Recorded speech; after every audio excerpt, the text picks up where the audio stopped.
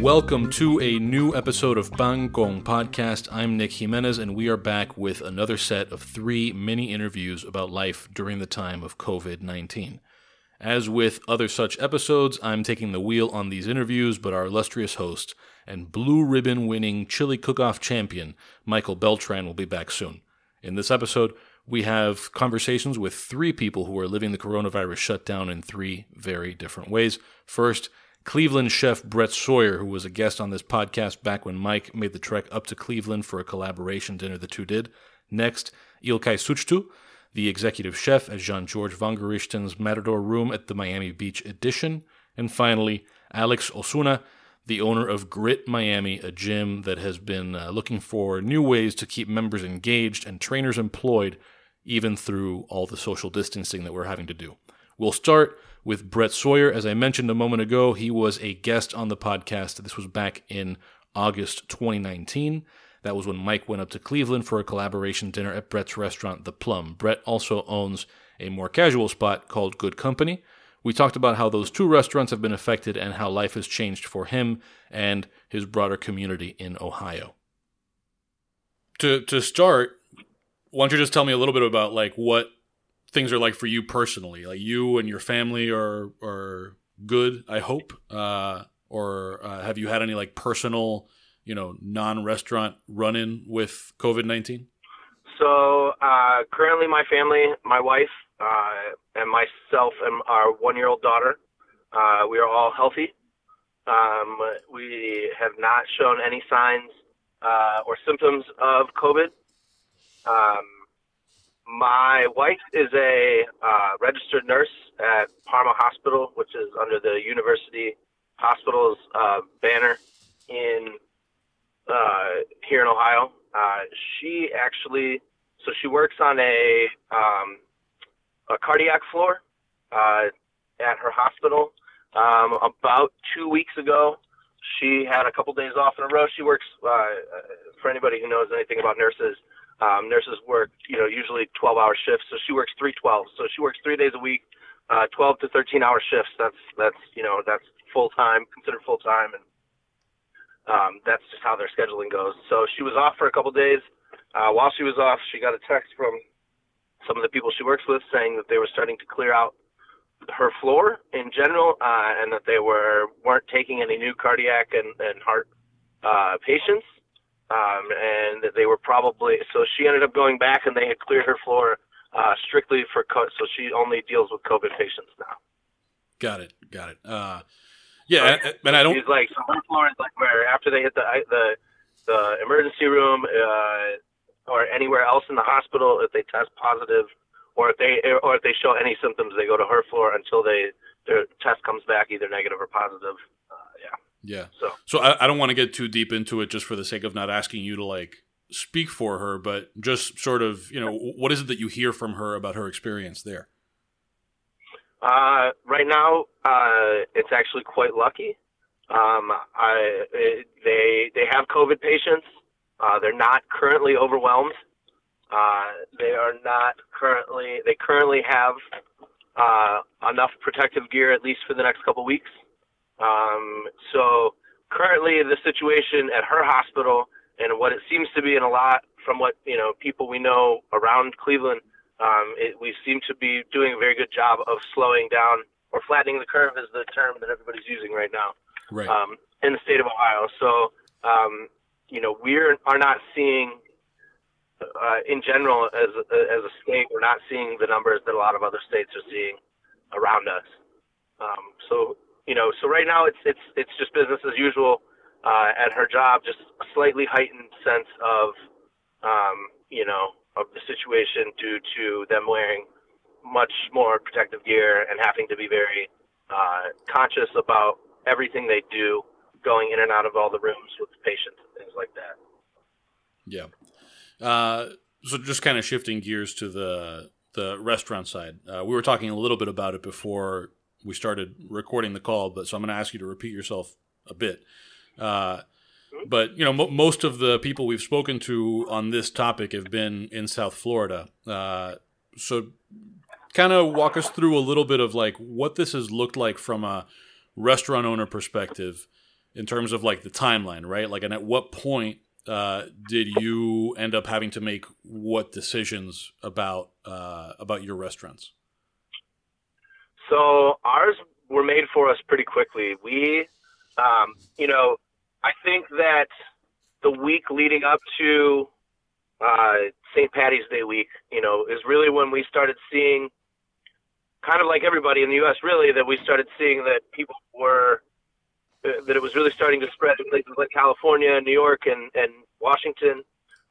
So our conversation maybe 2 weeks leading up to was, okay, maybe we should start looking at doing more, doubling down a little bit more on to-goes, delivery and things like that. Maybe we should start looking at having the Plum start doing, like, maybe writing a smaller menu, or start having more things, more options for delivery and things like that, because that's, Uber Eats and stuff like that. We don't do that at the Plum. We do it at our a good company where we have burgers and fries, but we don't do it at our flagship. So that was kind of the beginning of the conversation, but it wasn't. It was like, if this happens or if this gets bad, maybe we'll have to start doing it. It was a lot of ifs and maybes and we'll sees. And then kind of the following week, the week leading up to St. Patty's Day, prior to St. Patty's Day, it was a little more like we were reaching out to our insurance broker, and we were, discussing, a little more seriously, getting people protective gear and things like that. If it was going to make people feel better, we were starting to put out hand sanitizers around the restaurants, things like that. I don't think we really still weren't really kind of in the scope of it. And at that point, like, that was the kind of the week that Danny Meyer shut down all his restaurants, and David Chang shut down all his restaurants, kind of prior to any governor saying that this is what you should be doing. Those guys were doing it, and we were like, oh shit, maybe this is a little bit more serious than what we're expecting. But still, with hope of continuing on, and maybe.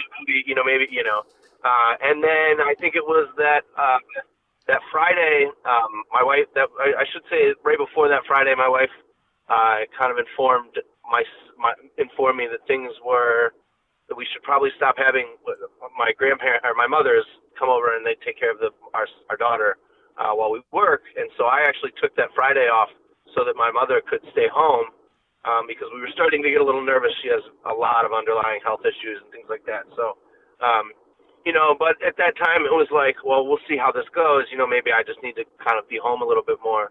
With my wife only working 3 days a week, it's something that could have worked out. And then that Saturday, there was a lot of talk about the governor possibly shutting down restaurants and things like that.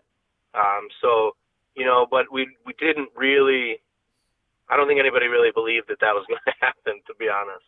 Right. And then the Sunday before, so I want to say the 17th, so the 14th, I believe, is when we were shut down.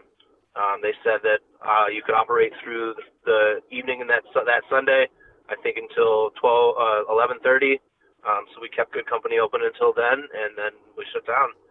We contacted all of our all the staff, all of our team members, and let them know that they should immediately apply for unemployment until we could figure out what the next step was.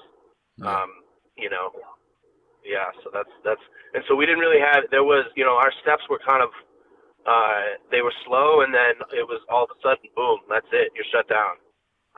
And we had a lot of conversations over the next couple of days of what we thought we should do, and our conclusion was to leave the restaurant shut down and wait and see where things were going to go, and just kind of roll with the punches and see what happens, and focus on what it means for us to get reopened when the time comes to get reopened. And in the meantime, figuring out, obviously, even when they reopen, we're not gonna go right back to 120 covers a night. Like, that's not gonna happen. So in this time frame, we're trying to figure out what curbside and delivery for Plum means, what that means, how we do it on our own, as opposed to using a third-party service like Uber Eats. We're looking into what kind of insurance we would have to have our own delivery and things like that. So yeah. So sort of on that subject, or rather like with the product itself, talk a bit about, and for the benefit of the person who hasn't either been to the restaurant or heard the episode that you and Mike did together, talk about what kind of food you guys were doing at the Plum back when things were normal, which feels like it was 20 years ago.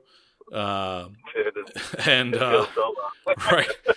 And then talk about like your thought process in whatever the transition's been for you, because I imagine just being in a different city. Again, most of the people that we've been talking to have been in Miami, and they're roughly dealing with a similar, like a metro area that behaves a certain way. But I'm curious to know what these adjustments and what these pivots have looked like for a different restaurant in a different market. Yeah. I think that what Plum does and what Ariete does is very similar. So Plum being our flagship, we opened, back, it would have been 4 years. Well, it would be 4 years in May. So just a few months after Ariete opened as well. And we do kind of, I guess, whimsical is the term often applied to the food at the Plum. We kind of do whatever we want. We do very hyper seasonal, very as local as possible, as far as farms and things like that go. We work with a lot of local farms. We do a very constant changing menu, especially in the spring and summer, as things come in and into season from the farms. We really do. If we're getting broccoli from a farm that we love, and we put a dish on with broccoli. If broccoli only lasts for 2 weeks, the dish only lasts for 2 weeks. So every week or so, we're constantly, putting new dishes on and taking dishes off and things like that. So our menu is ever changing.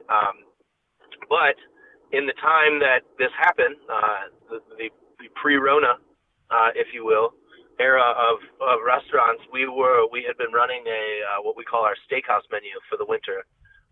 So it was kind of our version of a traditional steakhouse menu. So a la carte, different cuts of beef, pork chops, pork T-bones, things like that. Just kind of,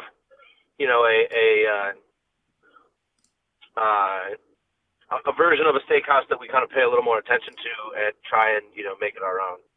So that's what we were doing. So, higher end, a little more expensive food, for Cleveland and stuff that doesn't really travel well at all. Right. It's the kind of food you want to sit down and eat at the restaurant. You don't want to order it and wait for it to show up, 25 minutes later. So for us, that is, that's where we're at with Plum. And Good Company is a burger joint. We do burgers and wings and fries and milkshakes and,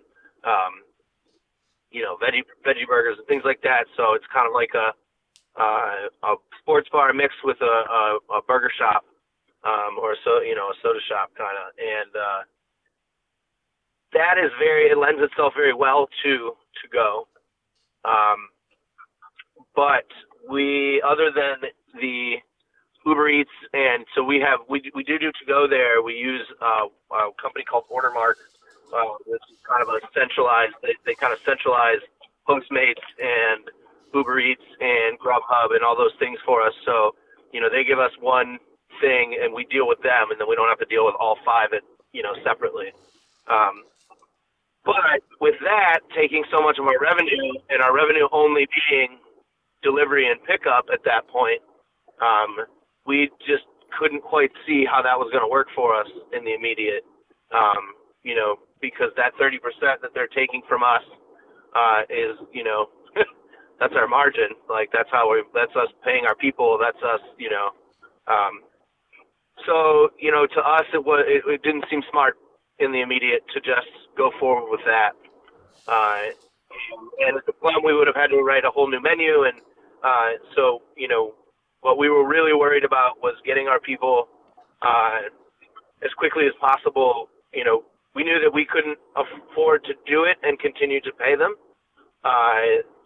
right then, and that we wouldn't be making the money that we needed to continue to pay them if we were just doing to go. So our strategy was, let's get these folks, let's let them know right now that they're going to need to file for unemployment so they can get on and get through it. And I think for us, that was a pretty smart strategy. We definitely, I'm pretty sure every one of our team members who has applied has gotten their unemployment within the first 2 weeks of all of this happening. So currently, that's where we're at. Yeah. Talk a bit about what you guys are anticipating, and of course, there's only so much that you can anticipate, right? But what does the medium term look like, right? What is sort of your next step to normal look like, and what are you looking for as like a cue, right? Is there like of course there's a certain amount of like cues you've got to take from state and local and federal government, but beyond that, like, are you guys looking for certain benchmarks, whether it's like in your areas statistics with COVID-19 or anything like that? Like, what's the if then here? So for us, it's more or less looking to, we're looking to get past the peak if we possibly can before we really start up operations again. We're also looking for that, for these loans that we're currently applying for en masse, for startup for more startup capital to reopen the restaurants. So it's kind of a mix between those things. Once we have the capital to start buying food in again, once we have the information that tells us, can we do our own delivery, so we're not spending 30% of our revenue on, delivery services. Once we have those things all kind of in place and all those answers, and we see that, it's at least our government is saying, and everybody's saying it's okay to do delivery, and we're not saying it's not. But once we have gotten to a place where we feel comfortable bringing our staff back, even if it's in smaller groups, and once our loans, once we get loans, which I don't think we'll see. But once those happen, those things happen, it won't take us long to, at the Plum, write a menu that fits the new model, and it won't take us long to just really implement. But we have a good week or so of prep and things like that to get back into. We make everything from scratch, at Good Company. All our buns, all of our bread, all of our ice cream, everything, all those things are made from scratch. And we walked out of our restaurant with a week's worth of that stuff made already. So, it's coming in and prepping up and getting everything ready to do that as well. So we also need to have, capital to pay our people to come back in so that their paychecks will clear when they go to cash them. So, it's a lot of little things. I don't think there's any one specific thing that's going to make us jump right back into it. I think it's a little puzzle of things. And then, I think our governor currently is doing a really great job of kind of being ahead of certain things. I agree with everything they've done on all the precautions they've put into place in Ohio. So I think that he's going to allow us to open back up when for full service, or for whatever that means at this point. Who knows what that actually means. Right. I think he'll allow us to do it when it's safe. So I trust him right now to do it, properly. But yeah, I don't know, who knows what that means. Like, I have a feeling that, it's going to be early next year before we see any type of vaccine or anything for this. That's what everybody's reading the same things I'm reading, I'm sure. But say we can reopen in July or June or July or August, which I think is being realistic and if not slightly optimistic. I think that there's going to be a lot of new regulations in place about how many people can be in your restaurant at one time, about how close everybody can be sitting together. So all those things are going to really, it's going to be a lot of adjustment in figuring out, how that works and how that becomes a working business model. At least we'll have some people in house, but we're going to have to start really relying on those pickup and deliveries to make up to fill that gap. Right. One thing that the state of Ohio just did that I think will help a lot with a lot of this right now in the immediate, especially. So they just allowed us to, if we have a liquor license at all, we are allowed to sell to-go alcohol, period. So we can do to-go cocktails. We can do, everybody can do retail wine and beer when you have a liquor license and you own a restaurant. But there's no such thing here as to-go liquor.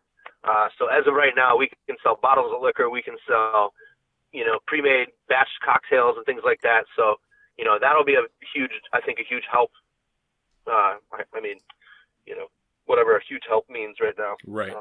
So that's it sort of leads into the next thing I wanted to touch on, which was, what are the things, maybe we can call this like a silver lining or something, but what are the things that you hope or expect are going to stick with you or with us more broadly we're talking about the era before the coronavirus. What do you hope or expect will stick with us after? Right. So one of the examples is, personally, I kind of hope that those, lifting restrictions on restaurants like yours being able to deliver or offer takeout alcohol becomes a permanent thing, right? If it's safe enough to do now, why shouldn't you be trusted to do it moving forward and allow that to become like a diversification that you bring into your business? Are there any other things, whether it's like outside changes or just internal changes, maybe things that you've changed about what you do that you would like to see become a permanent thing? Yeah, I 100% agree with the lifting of certain regulations as far as booze and things like that go. I think that, again, I agree with you going forward. If, why wouldn't we continue with it if it's cool now? I definitely, I have big hopes, I think, for what this change could mean as far as in a positive way for restaurants. I think that, if handled correctly, there could be, a look to possibly using this to maybe start eliminating tips and paying people living wages in the front of the house. Not that we understand that front of the house people, they make good money, most of them, but we could really even the playing field out a little bit for people if we, I'm a true believer in thinking that tipped wages aren't the best way for people to live. I could see that being a thing that comes out of this. If we're paying people more hourly and we're looking to be able to charge a little bit more for our food, which is something that I think that we will be able to do going forward. That could possibly then help us cover healthcare for our team and things like that. I think there's a lot of changes that people have been talking about for years in the restaurant industry that we could that could possibly come out of this if it's a if it's handled properly. But there's nothing right now. I don't see anybody or any other than community coming together, and the restaurant community, I think, in a lot of cities does that a lot already. But even more so now. I think our industry is an industry full of empaths, and I think that this just shows it, the way that everybody's really teaming up and coming together to across the board and across the country, help each other out in small businesses and especially in restaurants and hospitality. So I just hope that continues. I hope that we look at this and we can really, whatever changes we see that need to be made going forward, hopefully we can use this to do that, and hopefully they stick. Yeah. So last thing I want to get into, because this is one way in which I think you're probably unique among all the people that we've spoken to about this so far, is that you guys have a big annual event that brings people in from all over the place, which is the Plumber Time Good Vibes Cookout. I imagine that you had expected before all of this, and maybe you still do, to do, would it have been a third one? Is that right? It would have been a third one, yes. We were actually waiting till, so today would have been, I haven't even looked, but today or yesterday would have been the day that we would have chosen the date for it. So we wait, every year we wait until the NFL schedule comes out so that we can pick a Sunday at the end of the summer that doesn't have a Browns game. So we're not competing with that for our event. Right. So usually around the 10th or 11th, 12th is when the schedule comes out. So we would have been picking the day, literally, today for our event. And so, yeah, we were planning on it. We were planning on growing it this year a little bit. We had a lot of new friends and a lot of old friends that haven't been able to make it the last couple of years that we were looking forward to inviting and hanging out with this year. I'm really, I'm not getting my hopes up too high for it. But you never know. You never know how this is going to really play out over the next few months. I do really, fingers crossed, hope that we could do it, but I'm just not sure about it. So it is a bummer, but we'll just make it better next year. We'll just pretend like we had it this year, and Right. then next year we'll grow it even more. And you'll call it the fourth, just for her. Exactly. We'll just pretend. So is it for sure like an all or nothing thing, or have you given any thought to whether you would consider like a scaled back one, or everybody wear 6-foot noodles on your head to stay apart, or something like that? No, we've done, I've definitely considered. I mean, it's not for sure not going to happen. I would absolutely,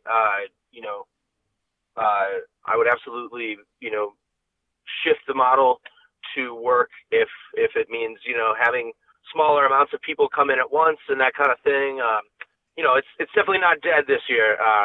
It's just on hiatus until we find out what the rules are. But even if we scaled it back to just having local restaurants,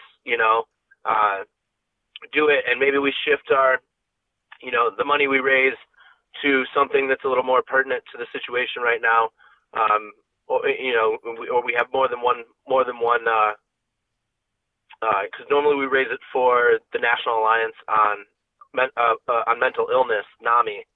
Maybe we shift it this year. Maybe we raise some money for some hospitality folks that need it or that have gotten into trouble. Who knows what the summer's going to bring? There's going to be a lot of these restaurants that when it comes time to reopen, don't reopen, which means a lot of these people's staff members and team members aren't going to have jobs even when this is over. So there's going to be a lot of people that need a lot of help. Right. Come August, September. It's definitely something that we will continue to look at as this whole thing evolves. Right. All right, man. Yeah, I think with that, unless there's anything we haven't touched on that you really want to get into, we can wrap it up there.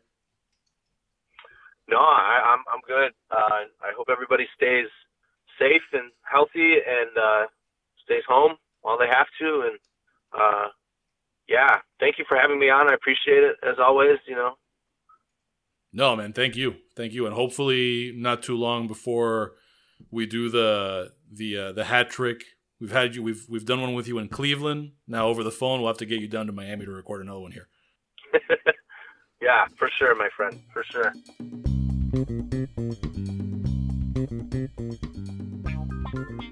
Next up, a call with İlkay Suçtu. You might have already heard our interview with the legendary chef Jean-Georges Vongerichten. We recorded that at Matador Room, which is his restaurant at the Miami Beach Edition, which is managed by Marriott. İlkay, a native of Turkey, is Matador Room's executive chef. So we talked to her about dealing with COVID-19 as the executive chef of a restaurant that represents the brand of one of the world's greatest chefs, while also being accountable to a large hotel company. Let's start just on the personal side. Okay. Tell me, like, what has your experience of COVID-19 been personally? You're Turkish, correct? Yes, originally from Turkey. So I imagine you have family in Turkey. Like, what has your experience of that been? Because that's not something that we've dealt with to this point, right? Somebody who has family in that part of the world. Right. It's I've been in the United States for 14 years now. It feels like home, but still, I have my mom and my sister back home in Turkey. Of course, they are in the situation of freaking out. Like, what are you doing? How is everything? Are you going out? Don't go out. Stay home. Like all kinds of, direction that I'm getting from them. But at the same time, here, actually living in it, with my kid especially, it's hard because she's trying to understand why we're stuck in the house. And when you talk about virus, it's not good. You'll get sick, and that's why schools are closed. Everything is closed, and it's stressful. It's at some point in the first 2 weeks I was okay. After 2 weeks, it kind of gets to the point like a little bit depressive because you're stuck in here, even though you're able to go to stores and get what you need, take a walk outside. It's still okay. You get some fresh air, but at the end, I'm a person who's in control of a lot of things, and now it's not in my control. It's hard to like plan your day, how the things are gonna go through. I'm just waking up in the morning, and I wake up really down. And then it takes me a lot to put it together and put the motivation and energy to back together and then start my day. Right. So personally, it's like I have on and off moods. It's kind of changing here and there.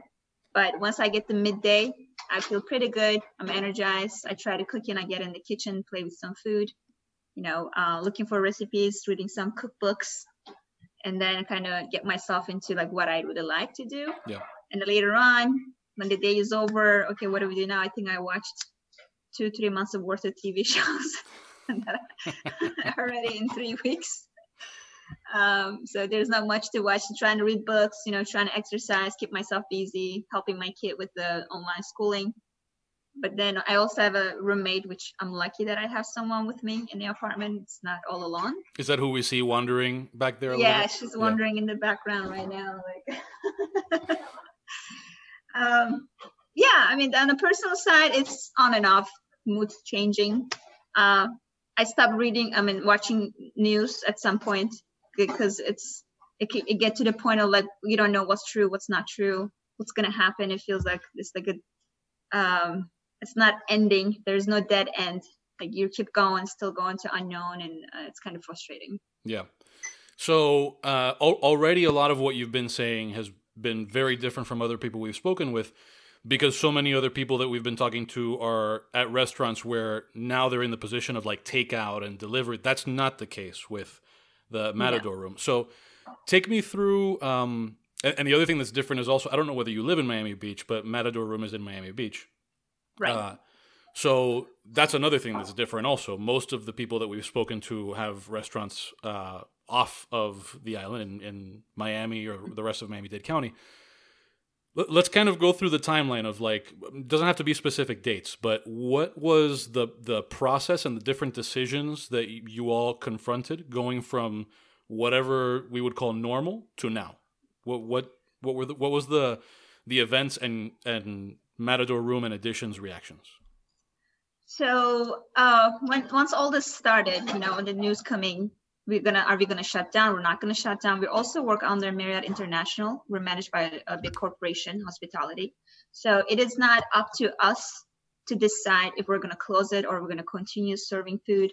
At first, we start cutting down our meal periods. Normally, we'll serve lunch, brunch, and dinner, but then we cut the lunch, then we cut the brunch. We kept it on the dinner, and at dinner we kind of got busy because people still want to come in and eat. And then Miami City said that we can no longer have people sit in the restaurants. And then so we turned into the takeout progress. we come up. I spend a lot of time to come up with the menu, put it together with the front of the house team and with my upper management and get an all approval, sign up on some applications for the takeout services. And then that's what we start rolling. But then again, Matador Room is located in Miami Beach Edition Hotel, which is on the Collins Avenue. And so we're managed by Marriott International, but we're also running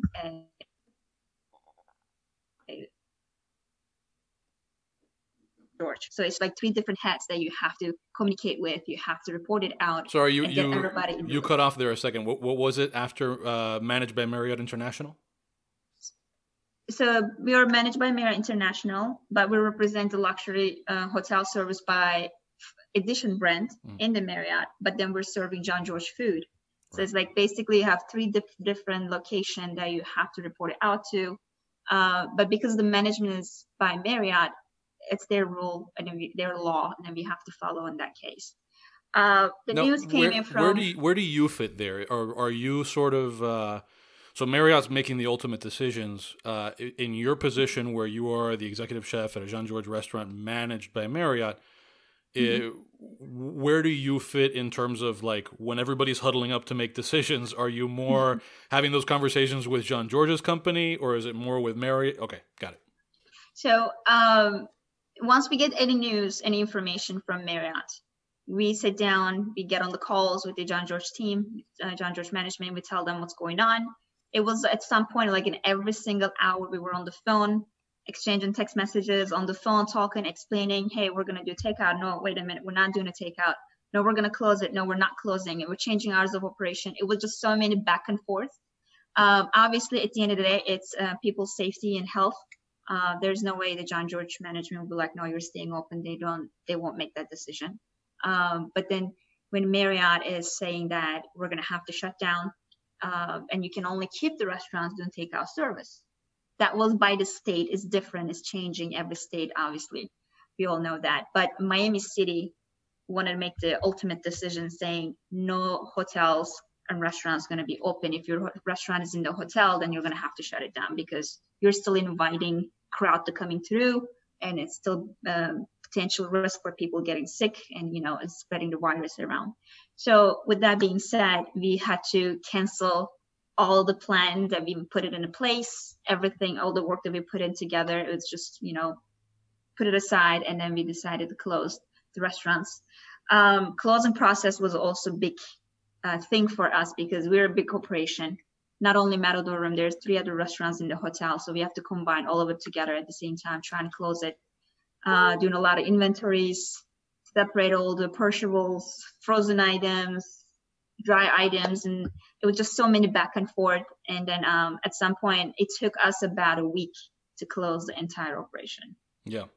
Which was very stressful because people are afraid to come to work. At the same time, they want to come to work because that's the hours that they can get. And then everybody is in the risk of like, I'm coming in here, I'm going to do my work, but at the same time, I'm afraid to getting sick. So it was just a lot of emotions going on at the same time. And we're trying to take care of the business as well. So it was a little bit of depressing, but at the same time, it was good to see people still being there and supporting each other, coming together to go through this hard time together. So. Yeah. Talk a bit more about, the significance, especially to the staff, right? And I don't know what ended up happening with all the staff. So let's also talk about that. In terms of hours and layoffs and all of that, and what impact does it have to be at a restaurant that is in a Marriott hotel? Right. So Marriott International as a whole, international-wide, they furlough everyone. It's not a layoff, but it's a temporary furlough. And then each property, each brand is managed by different owners. So they agree to giving 1-day payments on each week. And then we have collect this PTO times by Marriott, and you can supplement it and get at least 3 to 4 days a week to pay off, and you can get a little bit of cash in your bank. And then you can also pay your benefits for gut bed if you get sick and you need to go to doctors. So Marriott did that, and also they gave everybody a letter of you can apply to unemployment. And then they were very supportive about helping everyone one by one, each person to go through the system and then help them apply and give all the information that they needed. There are a lot of people who did not really receive unemployment. They are still trying, they're still going through, which is really rough. But at the same time, the good thing about Marriott, if you work with this company, amount of time that you work for this company, you collect some pay time off, and you can actually still use them, which is a good support. And a lot of people have been doing that. Also, Marriott offered some like low-key job positions you could do online, or you could do work on some of the stores. So that's what they were trying to do to support all the staff. But then John George Management on their end, they opened this big GoFundMe thing that they're trying to collect some sort of money to help their employees and chefs in the restaurants, just to kind of give a little bit of support. So everybody's been really hustling and trying to make it happen to give everybody a little bit of hope and a positivity out there. But still, it's still hard. Obviously, there's a lot of things that it's not in their control. It's not in our control. But staffing was really understanding. They were very supportive. They weren't really taking it very personal, which that's a good thing, because not a lot of places, a lot of people took it that way. So that was a good plus for us from our end. Yeah. How long had you been with Matador Room? I've been in Edition Hotel for 5 years. About 2 years now I'm with Matador. Yeah. Matador Room. So yeah. just for you, and how long had you been the executive chef? Did you come? Was that how you started your stint at Matador Room, or were you in another position before? Well, I was an executive sous chef at the Edition. I was an executive sous chef of overall property. I was overseeing the entire culinary department. But then the Matador Room, which I have a really good relationship with John George team, and they're amazing. They're really awesome to work with. And then there was a conversation going back and forth, like, why don't I take over Matador and then just, be responsible for that? At first, my goals were to be an executive chef and in a higher end property. But then working with John George team and getting their support and seeing how Matador does a good job overall, and staffing is really amazing. There's really badass cooks in there. And I thought it would be really good for me. And then JG liked it.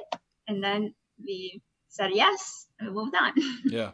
So, and part of the reason that I ask is, again, one way that you're sort of unique among the chefs who we've had talking about COVID-19 is that you're part of this bigger institution where a lot of the chef owner operators feel like they're sort of flying by the seats of their pants, and it's not that there's not a lot of weight on you, but it's a lot of in your case, I imagine that there maybe is an element of you're able to absorb things at a different pace and take certain lessons, and you're able to lean on a massive institution of Marriott hotels. There's a difference in dealing with that as opposed to any other standalone restaurant situation. So just talk about that from the standpoint of the challenges that you've faced and what you're taking away from the experience.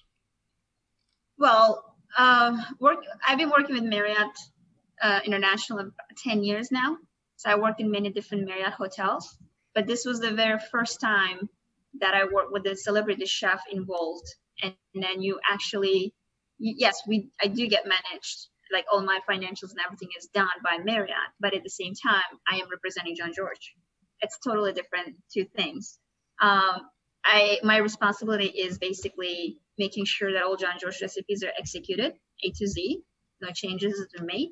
And then every decision that I make in this kitchen, either menu seasonal changes or any recipe needs to be updated based on our location, because not every product is the same always.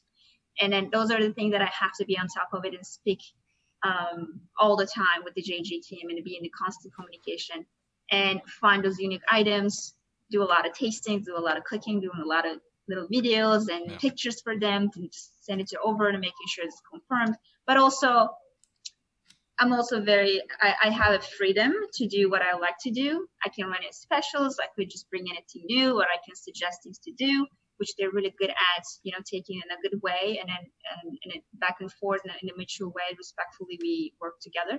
So, but also brand team, which is Edition. That's another story that we have to serve. We have to do everything based on the Edition brand team, which is there's a different training going on that, the verbiage that we use, how we walk in the room, how we speak to the guest, how we serve the food. Also, so you basically bring in 3 different language in one location and then execute it all at once. Right. It is hard. It's challenging because sometimes Edition may say yes to something and Marriott may say no. And then Jean-Georges will be like, that's totally out of our exceptions. And then you kind of got stuck in between.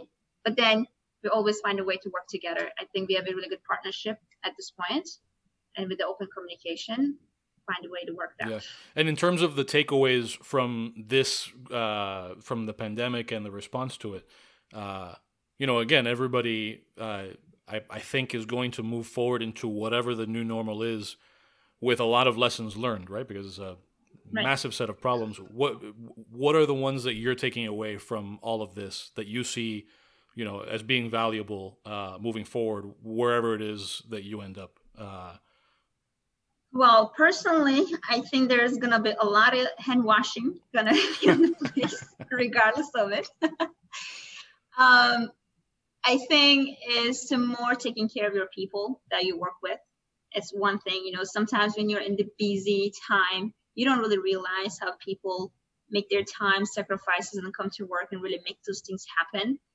Given that they have families, they have a lot of things to do, but then it's their job. And sometimes you forget that.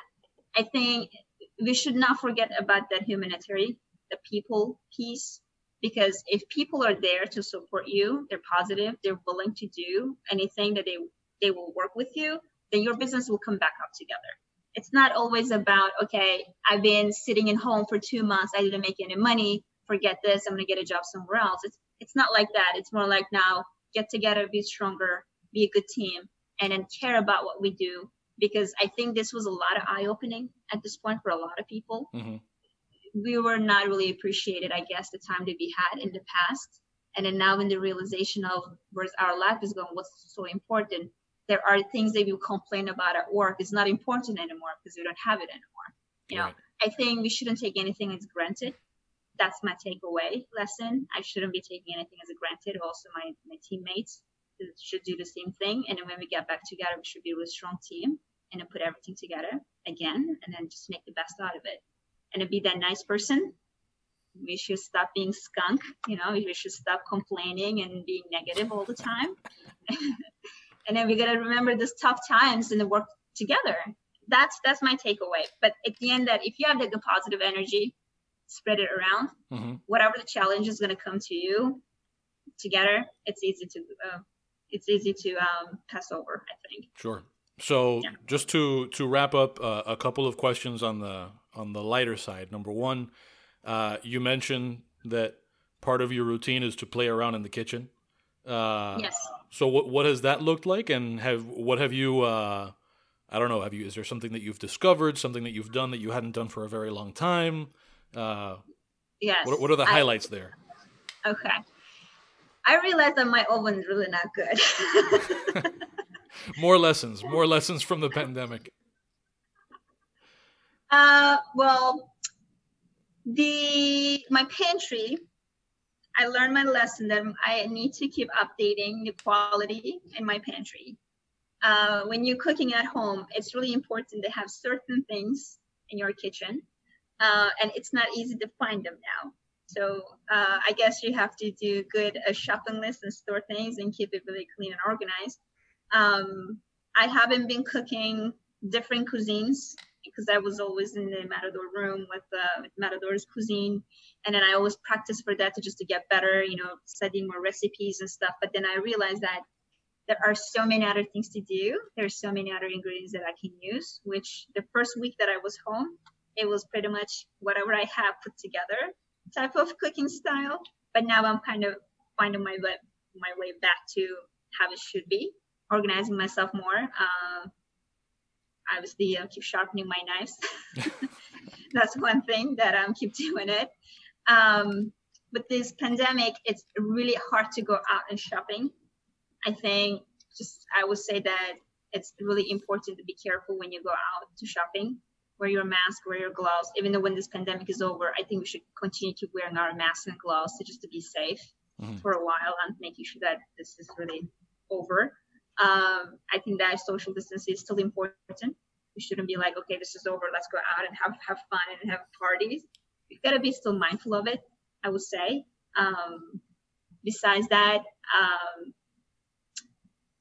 I mean, I'm just keep cooking every day just to kind of, it's like therapy, right? Because that's my life. I've been cooking for 15 years, and then all of a sudden it stopped, and you're like, okay, what do I do now? Yeah. So then the other question related, and maybe there hasn't been much of this, maybe you've only been cooking, but I imagine that being away from Matador Room, there's been a little bit of an opportunity to be more of a diner, even though now it has to be by delivery and takeout.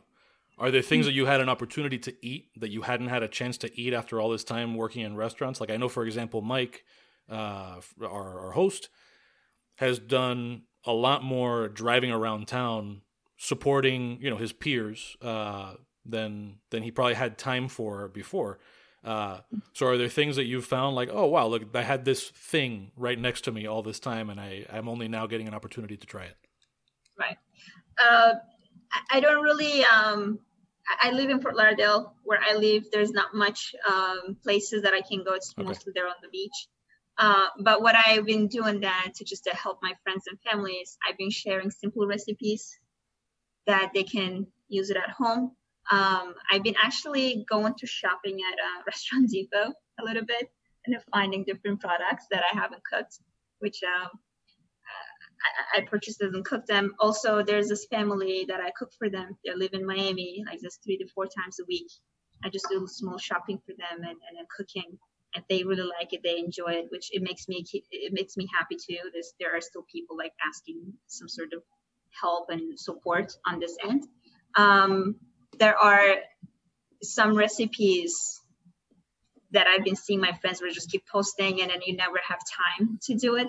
I'm like, okay, great, now I can actually try this, and then it was really good. I had my friend, my best friend, lives in Chicago, and she's a chef as well, and she's Asian. She's been making all kinds of different things, and then I'm like, hey, share those recipes. What are they? Like, how do you make this? It was just different. It was good. I think it helps a lot of people to connect again. That's a good part, I think, about this time that we're sitting home. But at the same time, it's hard to find those things. Right.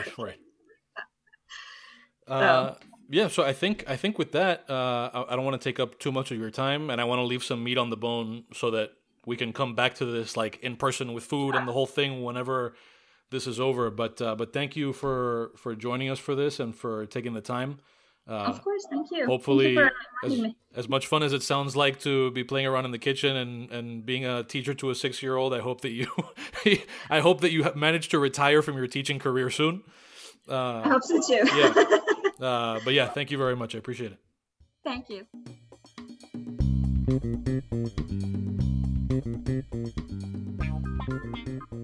I neglected to give Ilkay a chance to do our customary shameless plugs. Apologies, Ilkay, but I will do them for her right now. You can find Ilkay on Instagram at chef.ilkay. That's chef.ilkay.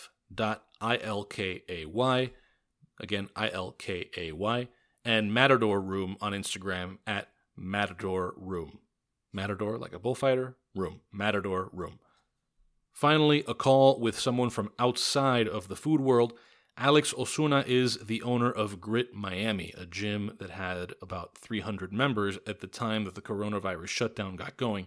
We talked about his business, how he's had to pivot, and the challenges of keeping his members engaged remotely with a business that had always thrived on community in normal circumstances.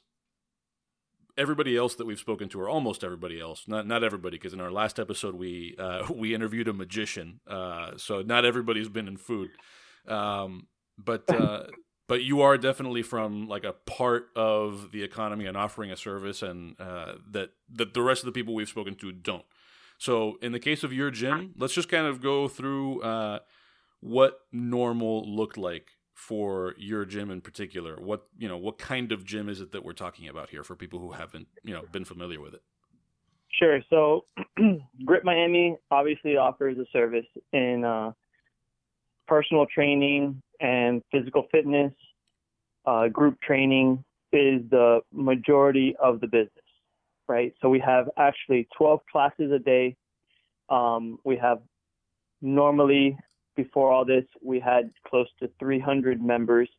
So on average, throughout the day, we'll have a couple hundred people coming through, and anywhere between 10 to 20 people per class. And our classes start as early as 5:30 in the morning, and then they start going throughout the day. Our last class usually being at 8:15 at night. So it's a full day type of service. Now, we do have one class or one workout that we do throughout the entire day. We have 2 or 3 coaches on the floor coaching up a class, because the movements that we do aren't normally a boot camp. So what we offer is somewhere in between, let's say, a CrossFit style type of training, all the way through an Orange Theory type of training. And within that spectrum, you have so many different movements and so much different equipment that's utilized, that some are a little bit more technical, which is why you need a little bit more guidance from a coach instead of either just an instructor doing movements at the front that you follow along with, or you doing it on your own while one coach kind of walks around just kind of guiding you through it. So our service is a little bit more, high end, and can be tailored more towards the individual. Gets a little bit more personal attention because you have more trainers able to help you out. And again, in the end, it's all functional fitness. It's trying to make you healthier, more fit in a variety of different ways. Also being able to accommodate any type of limitations that somebody may have, whether it's an injury or maybe just mobility issues or just likes and dislikes. So if you come up to us and say, hey, look, I don't really like this type of movement, or I don't like to deal with this type of equipment, we can always accommodate on the spot, since we have so much space and equipment available to us. Our facility is roughly 9,000 square feet of open space, which is a luxury, which allows us to have up to about 30 people working in the space without any type of issues of being on top of each other.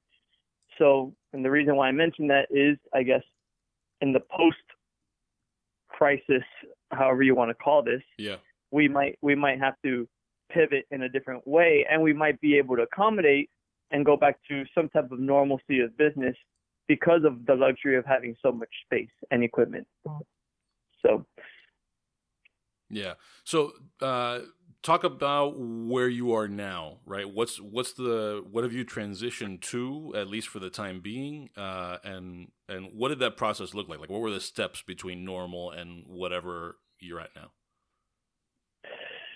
Okay, so we're a small gym, right? We only have one location. We still consider ourselves a very a mom and pop, very personal type of gym, and our members, we really try to. Everybody says it, we want to create a community, but the truth of the matter is that we do have, a lot of personal relationships with our members.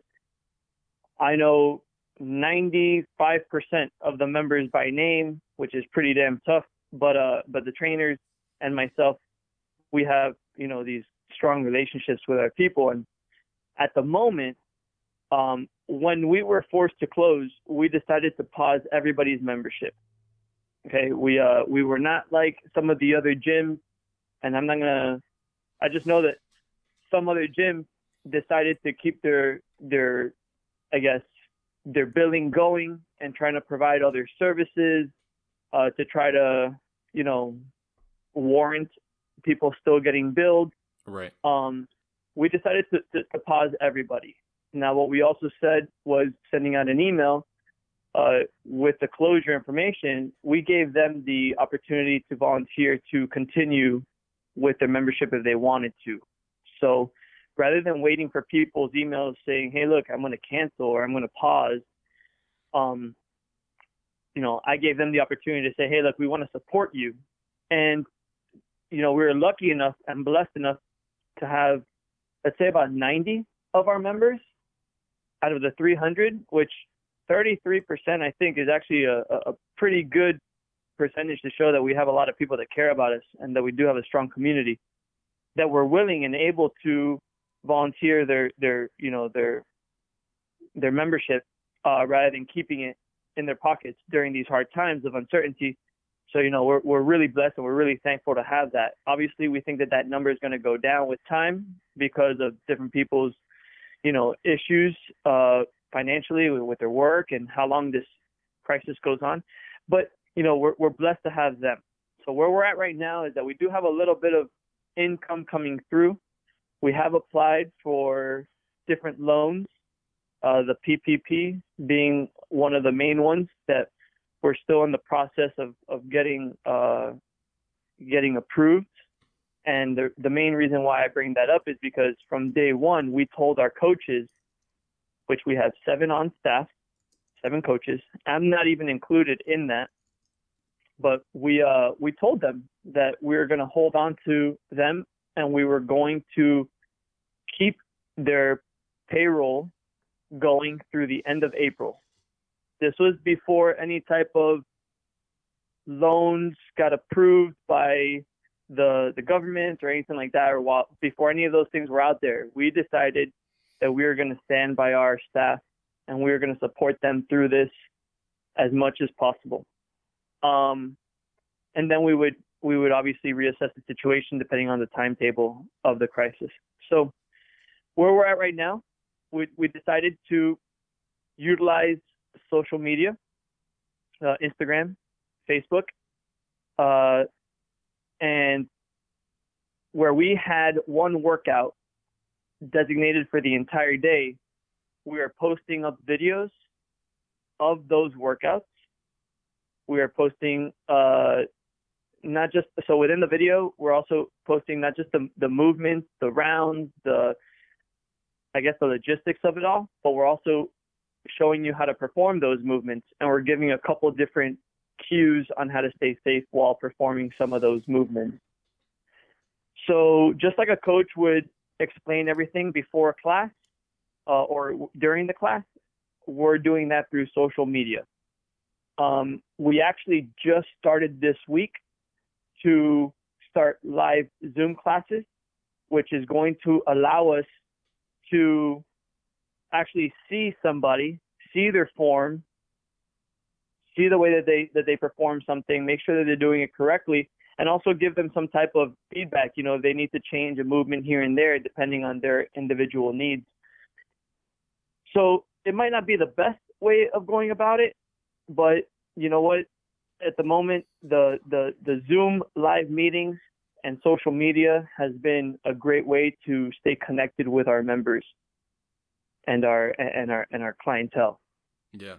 To talk a bit about, I think, most of the people who are listening to this come in to the podcast because of some degree of like involvement or interest in food, right? But I'm curious about what the learning curve has looked like for you on the instructional aspect of this like kind of remote coaching, especially because not just in food, but in practically any industry, there's a lot of education that has to happen with the end consumer.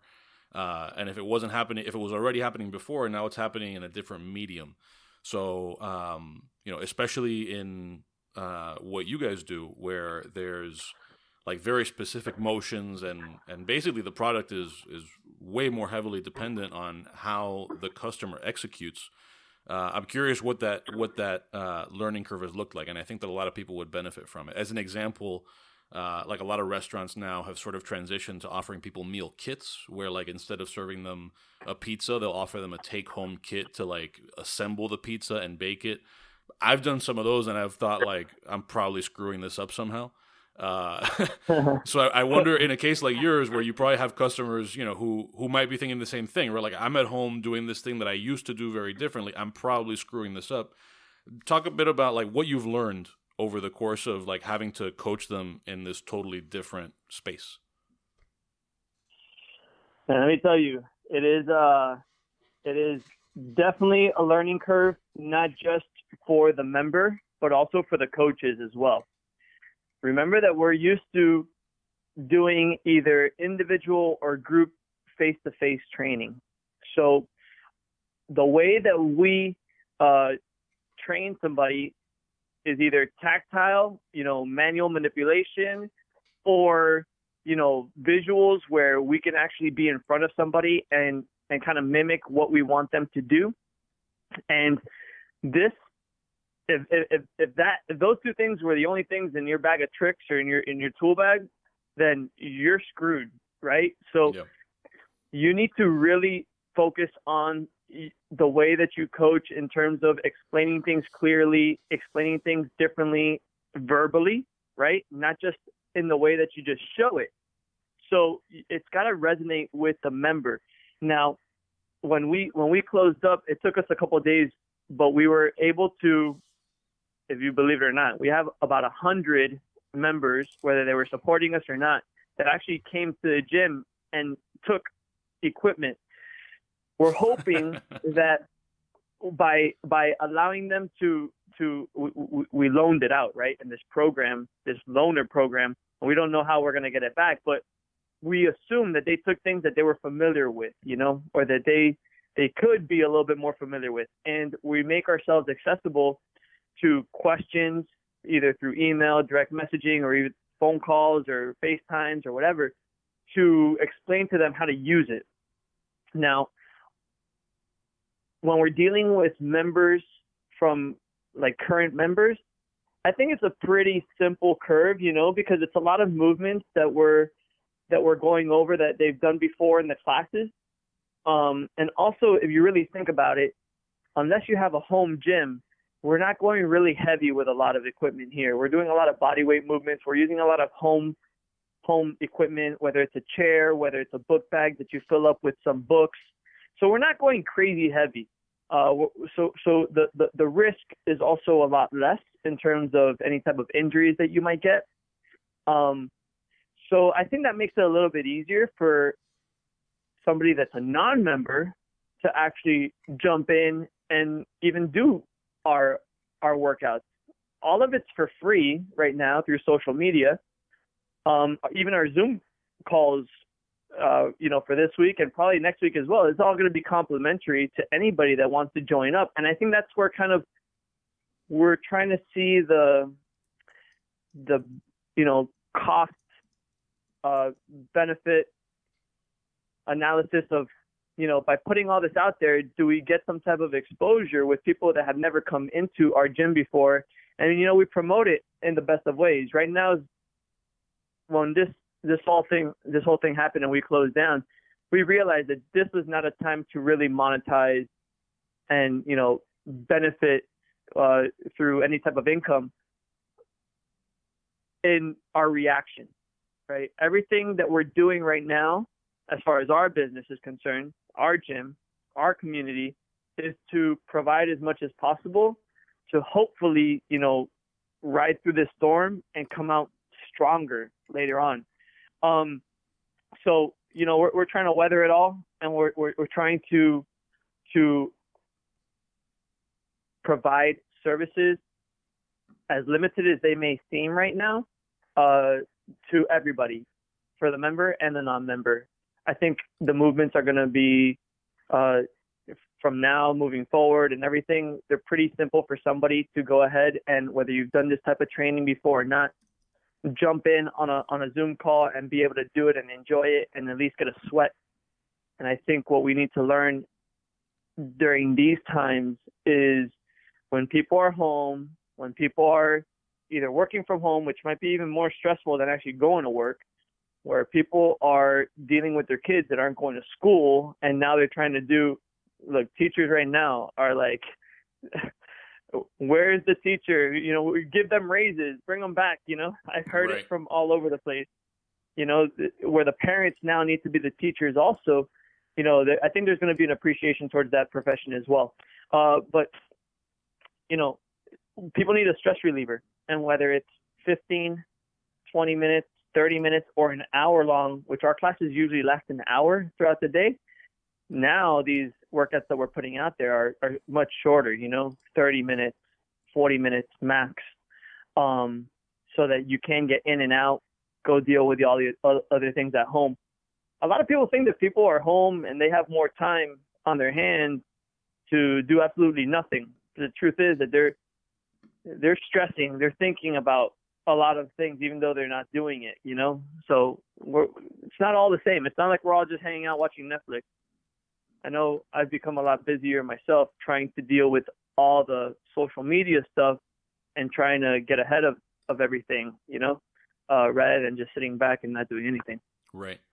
So talk a bit about, you know, you've sort of introduced all these new things, and it sounds like, you know, you guys are very into that sort of community aspect that for sure you can't accomplish online. So I'm sure that this is not like going to be your new normal, but are there aspects of where you are now that you've thought, like, you know, whether because you ended up, I don't know, liking it more than you expected to, or just for the sake of diversifying what you guys are doing and sort of hedging against future things? Like, we're about to run up against hurricane season in South Florida, right? So who knows what impact that's going to have. And then, as you noted, people's spending habits might change.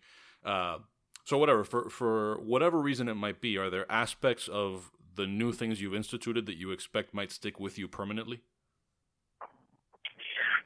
Yeah, so we're actually, this whole situation has forced us, and not just us, but a lot of other businesses like the ones that you're interviewing, you had on previous shows, to come up with different ideas that maybe they've had in the past, but never really felt like they wanted to push for it or actually try it out because maybe, you know, the conditions weren't right or it didn't seem right. Well, this situation really forces us to seek other ways to do business.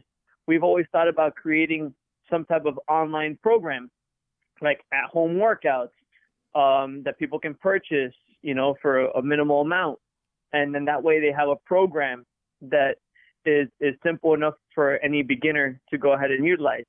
That's something that this situation has kind of forced us to kind of create, and we're kind of creating it now through social media, and it's completely complimentary, right? But, you know, once hopefully regular, you know, all normalcy comes back to play, then maybe we can kind of create that, and we have a platform for that already. Another thing is also the video one-on-one personal training, where, okay, you may not need somebody to be right in front of you face to face. You may not need any equipment that the gym provides. So you can do all this stuff at home because let's say maybe you have all the equipment and you just want a little bit of guidance. Now we're going to have a platform and we're going to have the comfort level to provide that. So it allows us to have a bigger reach and to grow our community in that sense. In the end of the day, though, you know, these are all minor things that can bring some type of income back to the facility and bring us back up to where we need to be to survive in the long term. And again, it's just going to be all supplemental again, but truly what we want is, and we know it's going to take time, is to get everybody back inside the gym. Get everybody back to face-to-face communication, using the equipment, the diverse equipment that we have here, being able to work out next to their friends, really motivate each other through the presence, like, of just being around each other. That's just really going to build it up. So all the things that we're kind of pivoting to now is not a new business model, I think, that we're trying to create. I think we're just trying to create a little bit of supplemental income. It's allowed us to kind of create a platform for that in the future. But I think it's also going to allow us to maybe provide somebody to say, hey, look, you know what, I can't come back to the gym. Our monthly memberships are right now at about $160 a month. It'd be crazy for us to think that somebody can just go say, hey, the gym's open, let's just go right in and just start paying that again. You know, somebody may not be able to afford that. So maybe we create a program where we have a couple online sessions, or maybe a program that we can send them that they can purchase and they can go ahead and just keep up with the grit type of community and program while doing it at home for a cheaper price, and then eventually build up to coming back once they're ready. Right. So I think that's what we're really preparing for, I think, more than anything. Yeah. What have you seen as the last thing before we get into all the shameless plugs that we always throw onto the end of these? What are you seeing in the broader gym industry? Because obviously, like, there's a lot of different. There's such a variety of businesses there, right? Like, whether it's size or style or the kinds of workouts or the physical space, whatever it might be. You know, have you seen anything among your peers and competitors that, whether you instituted it or not, you thought was like, oh, there's an interesting idea that they're doing. Maybe it doesn't work for us, maybe it does, but that's like an interesting, like, noteworthy thing that we've seen people in their own adjustments. Yeah, so I mean,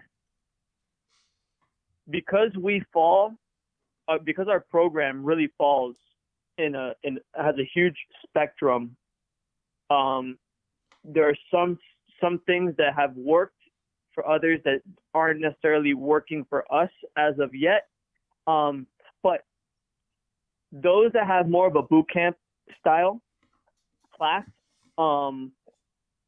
they're benefiting quite a bit from having the social media classes on either Instagram Live or through the Zoom, because their movements are less technical. So they can go ahead and perform it in front of the camera and have people at home follow along. They can also, and because they don't get into crazy heavier weight, they can go ahead and do a lot of body weight movements or lightweight movements in front of a camera, right, and have people just follow along. And they're benefiting very, very well from doing the social media stuff.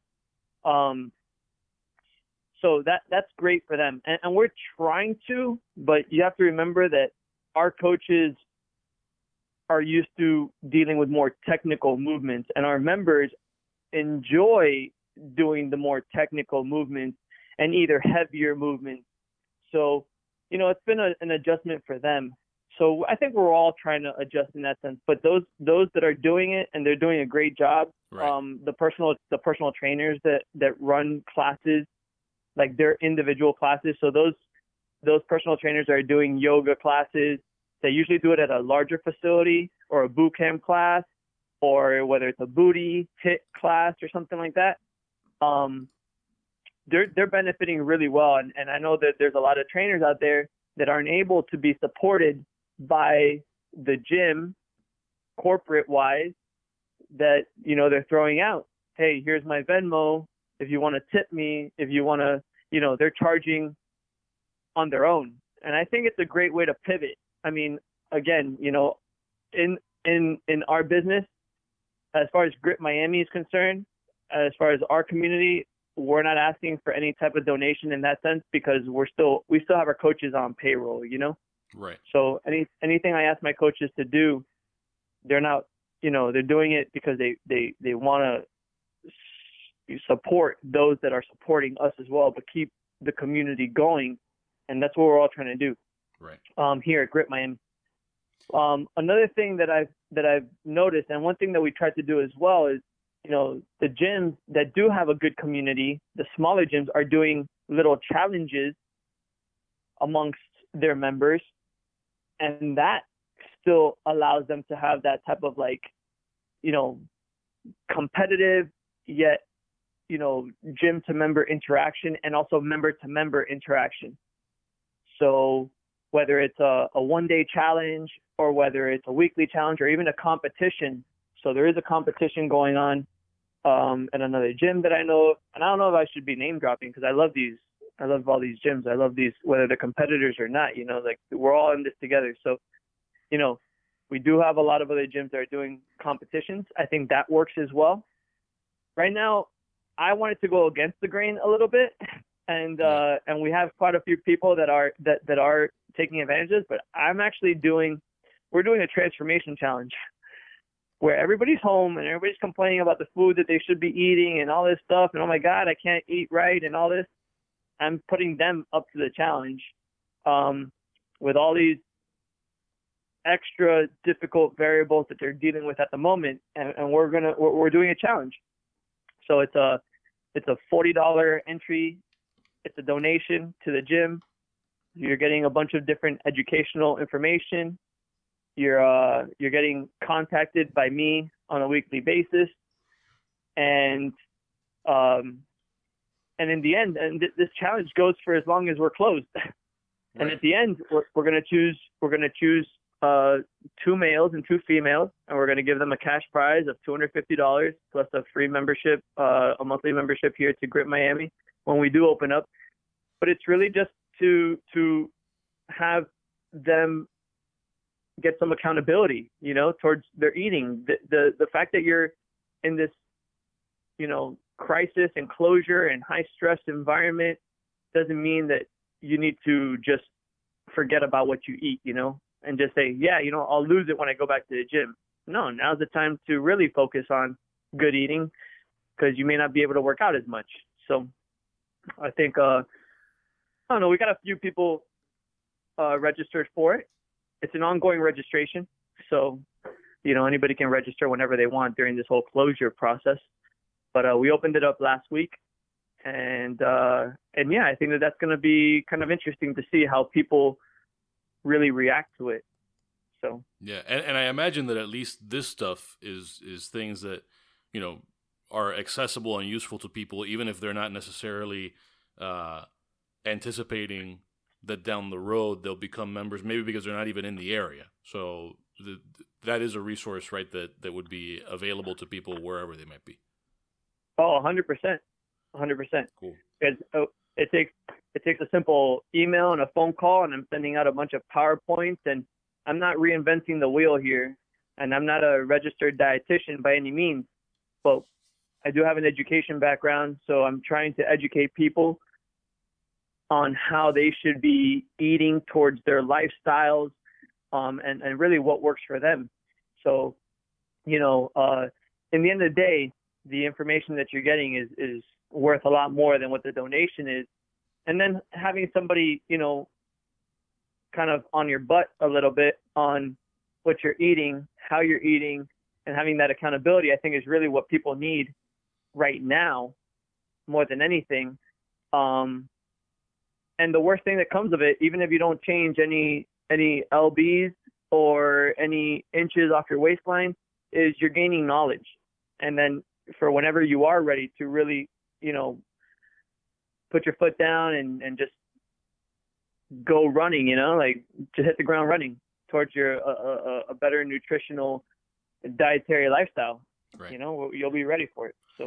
So just to wrap up, let's tell people, where they can find you, the details of how to sign up for all that. I know we've talked about it a lot, but, maybe there's like specific URLs or whatever that we want to drop here at the end for somebody who might want to follow through. Yeah. So if you go to our website, www.gritmiami.com, and you go to our plans tab, you'll be able to see not only our memberships, which is month to month, but you'll also be able to see this Transformation Challenge fundraiser that we're doing. You'll be able to register through there. You'll get a registration, like a confirmation email for that, and then you'll start getting all the resources that you're supposed to be getting, and then you'll be contacted by me directly. We are located right by the Dayland area. There's a right off of 67th Avenue and US 1. So very good neighborhood area. We got South Miami, Pinecrest, Coral Gables. Got some great people here. We got people that come in from further away, from Kendall, and even some from, Coconut Grove and even downtown that love coming here. So hopefully when everything comes back to normal, you guys will be able to visit. The first time is always free. We enjoy having new people, visitors, because it allows us to actually exhibit what we offer, and at least you guys know what happens within these walls. And yeah, hopefully, everything finishes pretty soon. We can all go back to some type of normalcy, and we won't have to worry about any type of pandemic issues. Right. I wish everybody the best. I want everybody to stay healthy and clean. Obviously, social distancing being something that we're probably going to need to practice for a while. We do have a large facility, and we might need to go ahead and change our ways of how to run our business in terms of limiting some classes here and there. But I think in the end, I think we're all going to be okay in the long run. We definitely got to support the smaller businesses out there that are still a little immature and weren't able to prepare for something like this to happen, because there's a lot of good ideas out there and a lot of good businesses out there that hopefully this doesn't close their doors down. It may slow them down, might push them back a couple steps, but definitely we want to see everybody flourish in the end. For sure. Well, dude, thank you. Thanks for that time. Hopefully we didn't really get into any of the personal stuff, but I hope that you and, I don't know anything about your family situation, but you, your loved ones, your family are safe, healthy, corona-free. I don't know whether that's the case. Personally, is everything okay on your end, or? Everything is great on our end. Lucky enough, we haven't had any of those issues. And that's the crazy thing also, we don't know if we're just asymptomatic, but right. Overall, with my whole family, we've been, we got to make some sacrifices. I haven't seen my grandmother in a while, so we FaceTime each other, and it's the new norm, I guess. Right. But everybody seems to be okay for now, and hopefully that's the same with your family and everybody out there. Yeah. We always wish everybody the best. All right, man. Well, thank you very much, and hopefully some of the people in our audience who I know are like, we have this is a foodie crowd, so myself included. I know we're doing a disproportionate amount of nice takeout. We could probably use some Grit Miami in our lives. So, well, thanks so much, Nick, and again, just on Instagram, Grit Miami. Look us up. All the videos are there. Choose a workout that you think you can do. Try it out. See if you like it. At least it makes you sweat, even if you don't finish the whole thing.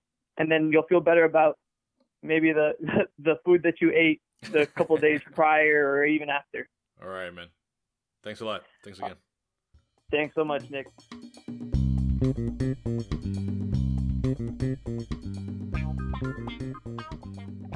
Thank you for listening to this episode of Bang Kong Podcast. My conversation with Ilkay Suçtu happened over Zoom rather than on the phone, so we actually came away from that with video of the conversation. If you're interested in watching that, the full video will eventually be available exclusively to our supporters on Patreon at patreon.com/dademag.